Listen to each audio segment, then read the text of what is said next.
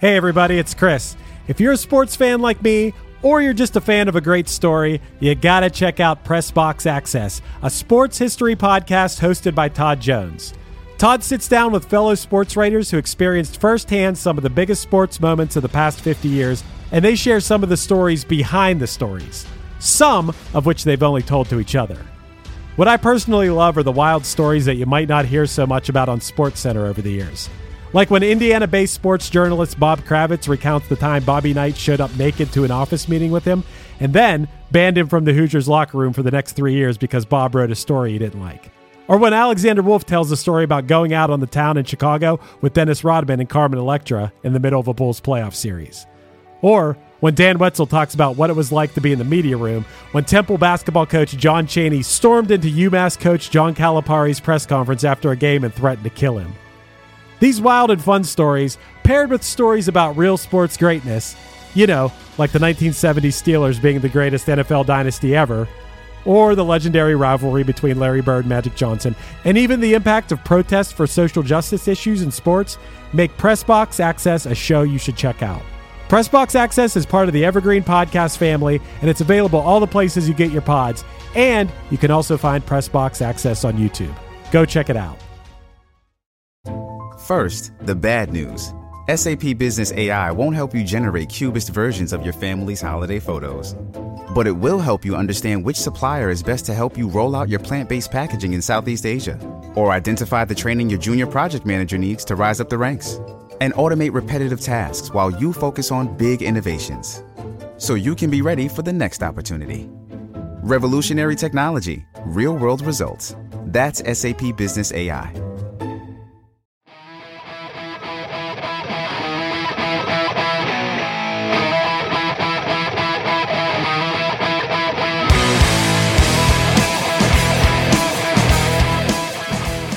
This week, we're joined by producer Matt's Horror Movie Night co-host Scott Roger to discuss the sound of 1999 that was Lit's My Own Worst Enemy.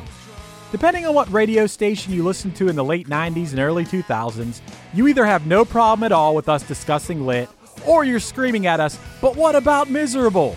We get into it, and so much more when we're trying to decide if they brought the thunder, or if they should have forgotten the song they wrote when they were drunk.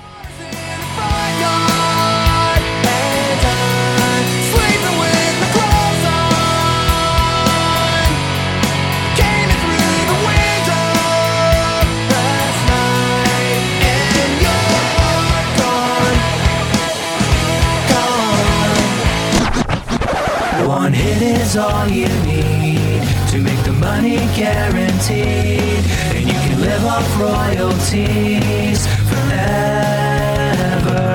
And it makes me wonder, is it just a wonder, or is it one hit thunder? So Scott, right off the bat, was there a particular reason why you chose My Own Worst Enemy by Lit? I guess before I even ask that, there might be a few people out there that are outraged that we're calling this a one-hit wonder, but I would agree this is a one-hit wonder. I'm sure you would agree too. You chose it. Hell no, dude. I absolutely do not agree that it was a one-hit wonder, because I was shocked when I found out that it was technically the only Lit song that charted high enough to even be considered for one-hit thunder. So you chose this because you're a Lit head. I mean, if that's such a thing, fuck yeah. Lit is an awesome, Lit had two really good records, right? Like, they have like 4 or 5 records total. I didn't actually do the research, sorry. But A Place in the Sun and Atomic are flawless records, in my opinion. Yeah, I think Lit's a pretty good band. I'm coming at this from a pretty unique perspective, actually, Scott. I produce a podcast called Krista Makes a Podcast that is a songwriting podcast where we have artists come on and talk about the writing and recording and release of a defining song from their career. Well, by the time our episode that we're making right this moment comes out, the Lit episode is going to come out where they talk about My Own Worst Enemy. So I was actually on the call where the two brothers, AJ and Jeremy Popoff of Lit, talk about the writing of this song. So I feel like I have a unique perspective of this song that we can get into. I want to hear about that. Go listen to the Krista Makes a Podcast episode about Lit, My Own Worst Enemy, that will be out by the time this episode's out. But the one little piece I will give you is that opening riff, the da da dun dun dun dun dun dun dun da da dun dun dun dun da da, which is just one of those guitar riffs that sounds like it has always existed. Like it came from the sky, and and Lit were just the people that channeled it and turned it into a song. You know, doesn't it just sound like something that should exist? Yeah, well, it's funny because Matt and I do Horror Movie Night. When we did our discussion of My Best Friend's a Vampire recently, we were talking about Timbuk 3, Future's So Bright I Gotta Wear Shades, and I know that he and you had talked about the fact that song feels like it has always existed. And Yeah. I feel like the riff is very similar, but also at the same time, I lived through it coming out. That sounds so like I'm so old. Like I'm not that old, right? But like the song is pretty ubiquitous. And I remember it coming out and being like, this is the best song I've ever heard. You know, like there were a couple defining songs for me, like at around that time. So this was 1999, right? I think it was February 99 when this came out. Right. I specifically remember a buddy of mine being like, hey, you need to listen to this band, and listening to it and being like, this is amazing. It was the same feeling that I got when I heard Damn It by Blink-182 for the first time and Sell Out, Real Big Fish. And then the other big one was actually Basket Case. Yeah. Hey, yeah. I mean, it is around that time. And well, the little tidbit that I wanted to give you that I'll spoil this for my other podcast was that opening riff. It was, I forget which one of the brothers, but had a car that when you started the car, that was the sound. They were emulating the sound of that car starting up like a type thing. And they tried to just recreate that sound on guitar. So that's actually a pretty cool way that a riff came about. I like that. That's very, for lack of a better way to put it, that's very Bjork and Dancer in the Dark sort of. Did you ever see that movie Dancer in the Dark? I've seen enough of it, but not to like know what it is, but I don't quite know the conceit of it. Well, basically, she is a blind woman that works in a factory to try to feed her kid, and she's got a very terrible life. But since she's blind, all of the sounds in the factory and everything she does in life, the sounds turn into music in her head. That kind of relates to this. It's like it was a sound of a car that they reinterpreted as a guitar riff. So that reminded me of that. Great movie, by the way. You should. It's a Lars von Trier movie. That doesn't sell me on it, though. Oh, it doesn't. I'm not listen, I do a podcast called Horror Movie Night where we watch schlocky horror movies every week. Do you think that I'm a fan of Lars von Trier? Like, come on now. Because his movies are pretty horrifying. Yeah, but they're serious horror. I like stuff with aliens and, you know, like decapitations and stuff like that. Come on. You've been on the show. You know this. You like schlock. Well, anyway, I highly recommend Dancer in the Dark, but back to Lit. Yeah, my perspective on this was I was a little too cool for school at the time. I think by the time Lit came along, I was into punk rock, but I was very much Fat Records and Epitaph, and as far as something that's on the radio, especially from a band that just seemed to like come out of nowhere, it's kind of the point that I made about, I listened to Matt on an episode Rave about SR-71, and I'm just like, fuck SR-71, man. But dude, SR-71, we owe a lot to them. All right. Who does? Not me.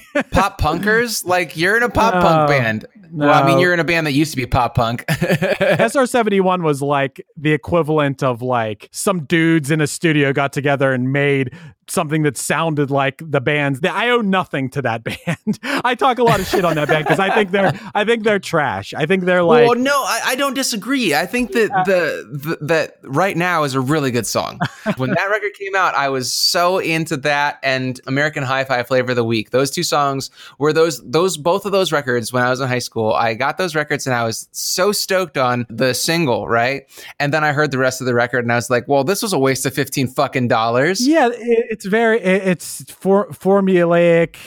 Sounds like it was made by producers who heard what was hot at that moment. Like, right. As a whatever you want to call it, jaded punk fan at that time, like I hated those bands. I want to tell you one thing though, is like I grew up in a cornfield. All right. So I was the only kid that listened to punk rock in my school. And so I was listening to like epitaph bands. Like, I lived and breathed all the bands from the compilations. Right. Absolutely. I loved the Hopeless record bands because Dillinger 4 was my number one favorite band in high school. So, I mean, it's not like I wasn't, I had space to like both, lit and true punk rock. And I read some of the reviews of this record and they were absolutely blistering. Yeah. Well, dude, here's what I was getting at is like, I really disliked SR-71 and like, I don't know, that American Hi-Fi song, I really didn't even really know it till after the fact. But that's beside the point. Yeah, I didn't like those bands. But Lit, I liked this song. And I was too cool. I was a little too cool at the time to like something that was on the radio from a band that I hadn't heard before. But that being said, I liked this song at that time. And I think that just really does show that like it overcame a dude who was a little bit like I wasn't that bad about that stuff. Like I liked Sublime, I liked No Doubt, I liked bands that were popular. Oh, dude, but everybody liked Sublime and I mean, I didn't like Sublime, but and I still think that No Doubt's a really great band, or they were at one time. Here's the thing that people that may be a little bit younger than us might not realize about that time frame is that everything was punk rock or, like pop punk, because Green Day made it so available and so mainstream that every band on MTV was at least aping some of that aesthetic. And so for you to be like, yeah, I liked some of those bands that kind of that were a little bit edgier, a little bit like, true quote unquote punk rock. I think that people might not realize the fact that it was everywhere at the time, Yeah, and here's what I will say to defend a younger me. Me right now doesn't care about any of that stuff, really. Like, but a me in 1999, it was more that if a band was all of a sudden on MTV and the radio, and me, a dude who loved music and like would dive into every like underground band and whatever, if I had never heard of them and all of a sudden they were huge, I was like, what the fuck? Like, what is this? Where did this come from? How would I, a guy who loves music, not know about this? Which would turn me off to a band like SR-71. Like, I never saw SR-71 on like some tour that came through Pittsburgh, like opening for a bigger band. So that instantly made me like not respect the band.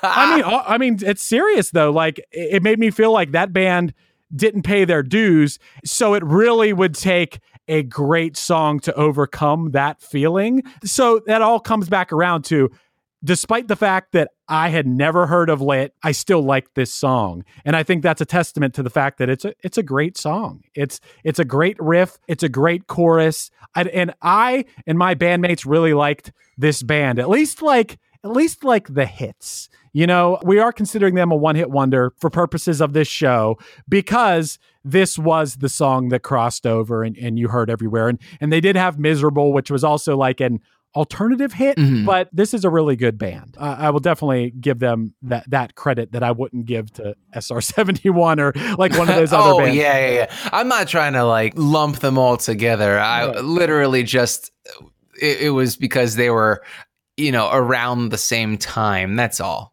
Right. And yeah, I did see what you're saying here about the reviews weren't that great, but at the same time, like, okay, so I'm seeing this one review, which would be described as scathing, I guess, but it was from Daniel Katz. Recipe of a one-hit wonder. Start with an Eve 6 / Harvey Danger style power pop that's already been done to death. Turn the guitars way up, turn the creative way down, and what you're left with is a weak collection of songs that are listenable but bland. This particular collection is from a band called Lit, and the aforementioned one hit is My Own Worst Enemy, a song that's great because it's simple and short. However, that song has endured. Like, it's lived on. And, if I was Lit and I read that, I'd be like, yeah, fuck this guy. But at the same time, I'd be like, okay, he's saying the song's great. And it is. Like, it's not reinventing the wheel. It's not doing something we've never heard before. But it's also catchy as hell. And it's relatable. And it's got a great riff. And it's well produced. It's slick production. It's memorable. So, yeah, you could talk shit on it. It's not Radiohead, but it's a great song. I will give credit where credit's due every time, especially now. Maybe not 1999, but I will right now say this is a great song. There's some other stuff about this record in general that Matt and I were going back and forth on. So first of all, the review that really stuck with me wasn't the one that you read for us. It was the one where it said something like, we went from Dead Kennedys to this, or how did we get from Dead Kennedys to this? And I was like, oh my fucking God, that is so mean. So mean. Yeah, another thing is that, like, I doubt that Lit was calling themselves punk. They were not calling themselves pop punk. They were an alternative band. And so, I mean, they were, their brushstrokes were very punk rock, but they did not have the punk rock aesthetic. They were doing the swing revival look. Actually, they all had, like spiked hair, big sideburns, shirts with flames on them. They were bowling shirts. They wore bowling shirts and they wore like pleated slacks and shit and like tall Doc Martens and stuff like that. And all they wanted to talk about was girls and cars. And I'm talking about like classic cars. So they're more like a rockabilly kind of band instead of, from their aesthetic, they were kind of like that Las Vegas rock and roll aesthetic. And so for me to go back, like, of course I like them because I liked punk rock, but even at the time, I never thought of them as a punk rock band. So for a critic to like totally take a crap all over them and be like, the Dead Kennedys would be so disappointed in you. First of all, the Dead Kennedys weren't that great to begin with, and they weren't trying to be. And punk rock is not good music from like a technical perspective. It's never been about that. So like, shut the fuck up, guy. I absolutely hate critics. The thing I did want to talk about was the fact that My Own Worst Enemy hit 51 on the Hot 100 and Miserable only hit 117. But I also found that there was a Billboard chart of some sort where My Own Worst Enemy did hit number 1 and it stayed on there. The thing is that when you look at different statistics and things like that, Miserable hit number 3 in the modern rock charts. And I don't know where My Own Worst Enemy hit. I think it's very weird because I thought of them as a huge band. And then when Matt said, do you want to do the show? And I said, I've been waiting, but also I have no idea what's a one-hit wonder that I would be interested to talk about because I sure don't want to talk about Timbuk 3. And so he was like, well, Lit's on the list. And I said, well, I'll take it. Does Monday at the office feel like a storm? Not with Microsoft Copilot. That feeling when Copilot gets everyone up to speed instantly? It's sunny again. When Copilot simplifies complex data so your teams can act, that sun's shining on a beach. And when Copilot uncovers hidden insights, you're on that beach with your people and you find buried treasure. That's Microsoft Copilot. Learn more at Microsoft.com/AI for all. I'm not going to lie here. I've become a Factor fanatic lately. I'm a busy guy, and getting to eat restaurant-quality meals that are ready to heat and eat in 2 minutes has been amazing. Eating better is easy with Factor's delicious, ready-to-eat meals. Every fresh, never-frozen meal is chef-crafted, dietitian-approved, and ready to go in just 2 minutes. You have 35 different options to choose from every week, including Calorie Smart, Protein Plus, and Keto. And also, there are more than 60 add-ons to help you stay fueled up and feeling good all day long. I've been spreading the word to everyone I know, not just here on the podcast, but in person as well. Factor is the perfect solution if you're looking for fast, premium options with no cooking required. You get as much or as little as you need by choosing your meals every week. Plus, you can pause or reschedule your deliveries anytime. And the math doesn't lie. Factor is less expensive than takeout. Plus, considering every meal is dietitian approved, it's also nutritious and delicious. So what are you waiting for? Get started today by heading to factormeals.com/onehit50 and use the code onehit50 to get 50% off. That's code onehit50, the words one hit and the number 50, that is, at factormeals.com/onehit50 to get 50% off. There's so many things that I have to say. One, yeah, I agree about whoever, I don't know what critic said what you said, but that's like an idiotic take. It's a very idiotic because, yeah, there is a difference between Sex Pistols and how people throw around the word punk, like, my band Punchline is described as punk band, but we're not. We're a pop rock band. Like, that's very obvious. We're not. Yeah. We're not protest music. We're not. Maybe in our personal lives we're rallying against the government, but in general, not our music. So that part of it is that's idiotic right off the bat. Like, punk has been used since. That word's been used even since the 80s to describe a certain guitar tone sound and a sort of aggression in the way you play your instruments, and not necessarily the ethos. That has long been misused. So yeah, that's an idiotic take on Lit. And then the other thing that I was going to say, when you're looking at all the charts and everything, that sometimes the chart positions aren't really what matters. What more matters sometimes is the legacy of the song. And regardless of where it landed on the charts at that moment, whether it still gets played, like Lit, My Own Worst Enemy, definitely still gets played on like the X in Pittsburgh or whatever your radio station is that's like that. And it's stood the test of time. People still know that song, whereas people might not remember Miserable, so, and no one remembers anything.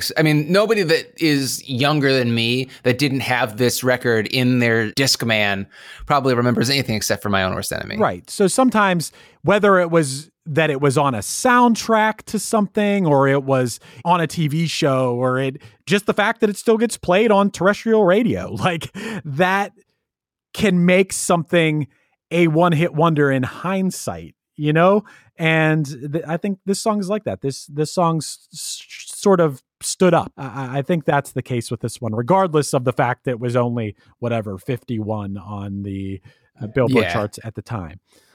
I want to tell you one quick story, an anecdote about this song. And it's a recent anecdote, so I think it is a nice dovetail to what you're talking about with Lit and their legacy using My Own Worst Enemy, right? I had a very short-lived pop punk cover band, and we only played like 2 shows. And it was really fun because it was like, oh, these people actually remember Alkaline Trio songs, and everybody was singing along, and we opened up both shows with My Own Worst Enemy, and holy shit, does everybody know that song? Right. Like, everybody's drunk and screaming the chorus. And I just, in all of my years of doing live music, I think that song, more than any other cover song, has the ability to get people to give a shit about your band. It's really cool to see that everybody knows all the lyrics, because my gauge of if a song is good is if people remember at least half of the second verse. Yeah. And people still remember at least half of the second verse from this song. Right. I'd have to think about it for a second, but I think I know. It's not like I listen to this song a lot or anything, but I think I know the lyrics to it. And that's impressive. Honestly, I didn't have this CD. I liked the song. I didn't have the CD. I think I know the lyrics just from hearing this song enough times in life.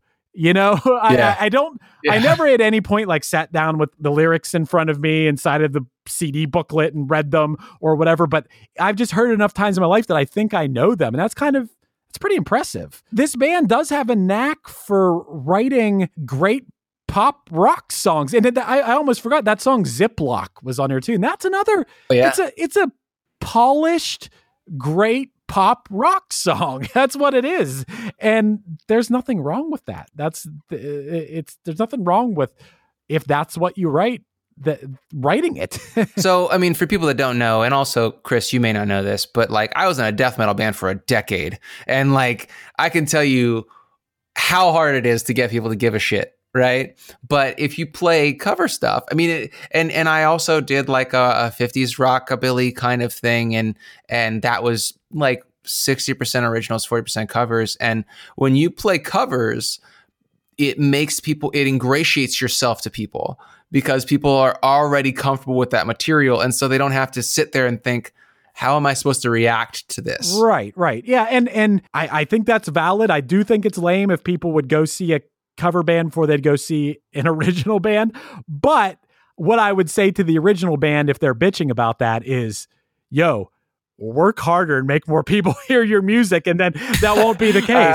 That would be the response that I might have to that. You sound so conservative right now. You're just giving me the bootstraps logic right now. I didn't think you were necessarily saying that. I didn't think you were saying. If anything, I was saying like hypothetical complaints. Cover shows are really fun, but at the same time, they're the potato chip of music. Yeah. You know, there's no nutritional value because you're resting on the work that other people did and the producers did to make a really fucking good song. Like for scrappy small bands like the ones that I've been in, it's always nice because you do get that endorphin boost because people are having fun and you have that communal feeling. But at the same time, it feels like a bit of a slap in the face because you're like, I think that the music that I make is equally valid and valuable, but people aren't going to care about your music immediately. And a lot of music is just repetition. You got to have, first of all, your material has to be repetitive because that's why, you know, those earworm songs get stuck in your head after one listen. Like I can sing any Katy Perry song after 2 verses. Like it's just every song, every song that comes out. I mean, it's because she's got really good producers and really good writers. But at the same time, I don't gravitate towards that music because it gets stale very quickly. And so I do like material that is a little bit more, a lot more technical. But you know, as far as Lit is concerned, I think that they kind of did a nice tightrope walk of really accessible music and lyrics and vocal melodies. And I think that they also had a little bit of an edge, less than Blink-182 at the time, because Blink would have been probably writing Enema of the State. I think Enema of the State was out by then. But September. Oh, yeah, you're right. That would have been September of 98. Yeah, I remember that because I was a sophomore in high school. So, but at the same time, that was a huge departure from their previous material, which, I mean, Damn It is a huge song, but it's not really nearly as, I think that so much more of their material on Dude Ranch is more my style and less accessible, which is why it took something like Enema of the State for them to get really popular. But as far as Lit is concerned, I felt like when A Place in the Sun came out, it was a really big selling album.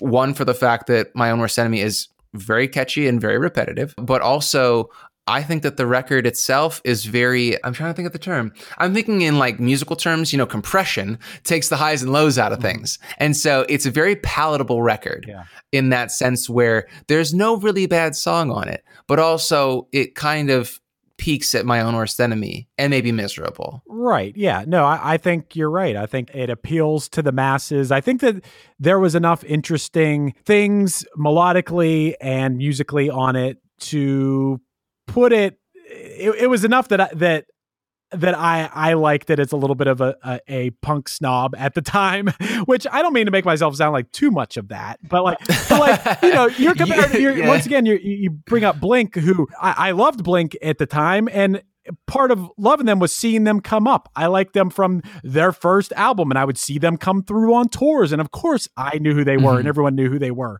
So I followed their journey, and I was with them along the way. And then a band like Lit, it's like, who are you guys? Well, you're lucky though, because you don't want to listen to Tripping Life Fantastic, their first record, because it's just all bad. Right. they got a really good producer for this record, and he told them to cut the fat out of this, and this, helped them along the way, and they made, in my opinion, an untouchable slice of like late 90s It definitely rock. When I hear, you know, these songs, it sounds like the late 90s. I used this example, No Rain by Blind Melon, and it's like when you hear that opening riff of No Rain, it's like, this is 90s music. it'd be like hearing Alanis Morissette Ironic or something, and you're just like, this is the 90s. And that's when you hear that opening riff, it's like, this is 1999, and you're just instantly back at that whatever high school party or college party or whatever age you were at that time, and it puts you right back there. And not all songs from that time are going to instantly do that, but I think that as soon as I hear that riff, it's almost like I'm at some party that I wasn't even actually at.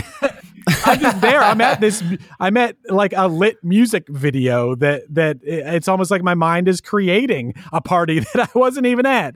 And a big part of this too was that bowling alley music video. You still see that music video when you hear this song, and you see the guy wearing the flame shirt. You see the dice in the mirror. You see like all this image that they had just goes right along. You see the guy with the long goatee in a braid, right? So that was one of the brothers. That was the guitar playing brother. Yeah. They had a cool thing. They're a cool band, and they're good. They're really good. The guy has a good voice. And, when we had him on the podcast that I produced, they were talking about how they played at Woodstock 99, which, for all of its whatever, I mean, it was no Woodstock 94, but Woodstock 99 before Limp Bizkit burned the place down or whatever the hell happened at that thing. They talked about how when they would play this song, they stopped the music and the whole crowd sang the "Still Burning,"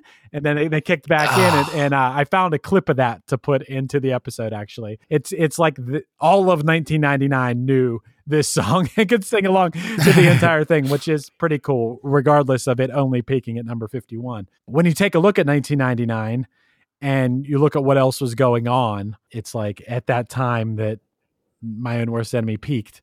Songs like Sixpence None the Richer, Kiss Me was in the charts. No Scrubs was in the charts. I Want It That Way was in the charts. Livin' La Vida Loca. And the number one song at the time was Jennifer Lopez, If You Had My Love. So a lot of pretty memorable songs at the time, and might be what kept My Own Worst Enemy from being higher than number 51. It's surprising it didn't crack the top 40, actually. When you look at that year in general, you got some real garbage. So, what may have made this song stand out even more is the fact that like some of the biggest songs of the year are like some total trash, like Eiffel 65 Blue and like Lou Bega Mambo No. 5. Like those are some of the biggest songs of that year. So like, it's almost like some of the music that was the biggest was, I put both of those songs in the category of novelty music. Like, these aren't songs that are gonna, I don't know, songs that people are gonna take seriously and like dive into the Eiffel 65 album and things like, no. So that may have paved the way a little bit for a song like this to, in retrospect, cut through a little bit more. And also like Kid Rock was popular at that time. Like, no. So I'm down with Lit, man. I like Lit. I like what they were able to do for music at that time. And I have nothing but fond memories to listening to this song. Before we wrap this episode up, it's probably pretty obvious what we're going to say. I guess we have to officially say it. Is this song a one-hit blunder, or did it bring the one-hit thunder? It brought the one-hit thunder, my friend. I would have to agree. This is pure thunder. It lives on, and it's a great song, and it's a great band. They did go country in recent years, which was a little surprising. I don't know. They were still pretty decent at country. I don't get into country enough to be like, really psyched about a country album. But I will give you this little tidbit as well that I learned.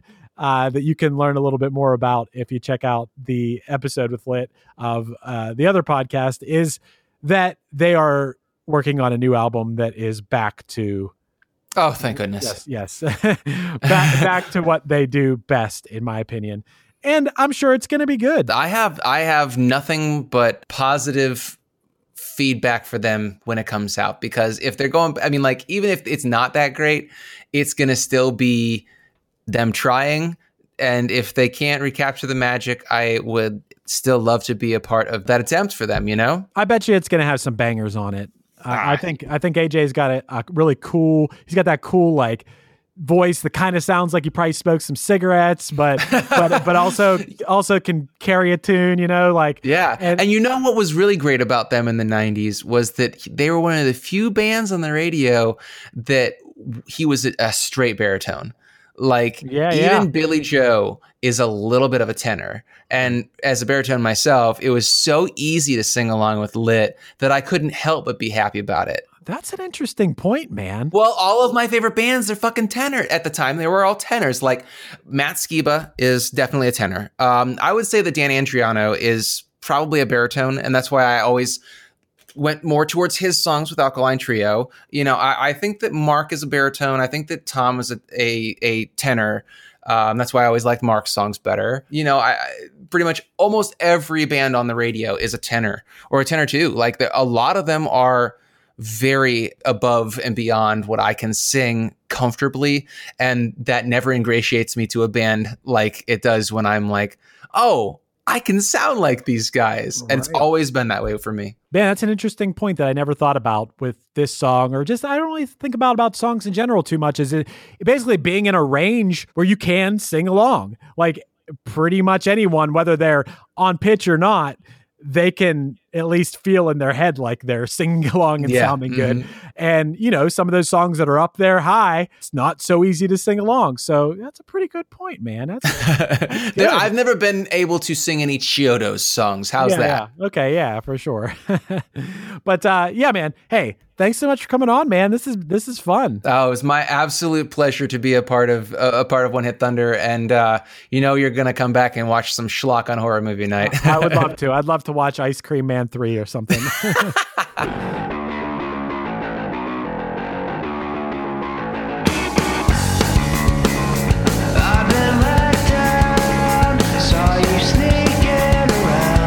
This has been One Hit Thunder. One Hit Thunder is hosted by Chris Fafalios of the bands Punchline, Pack, and Another Cheetah, and produced by Matt Kelly of Geekscape.net. Underneath me is Honey, This Is Nothing New off Punchline's album Lion. Pick up a copy at punchlion.com. And watch the new Punchline music special currently on Amazon Prime. Let us know your thoughts on the show by emailing us at onehitthunderpodcast@gmail.com, and make sure to rate, review, and subscribe to us on your favorite podcasting app. Tune in next week for another episode of One Hit Thunder. We've been here before. Honey, this is nothing new for me and you. We've been here before. Honey, this is nothing new for me and you. This is You're listening to the Geekscape Network. Okay, round two. Name something that's not boring. A laundry? Ooh, a book club. Computer solitaire, huh? Ah, sorry, we were looking for Chumba Casino. That's right, ChumbaCasino.com has over 100 casino-style games. Join today and play for free for your chance to redeem some serious prizes. ChumbaCasino.com. No purchase necessary. Void where prohibited by law. 18+ terms and conditions apply. See website for details. Hey, what's up? My name's Lurk, and I'm the host of Lambgoat's Van Flip podcast. Every week, I have in-depth conversations with bands from all over the scene, big and small. We also like to keep our finger on the pulse and showcase up-and-coming bands on the show as well. So come check out Lambgoat's Van Flip podcast.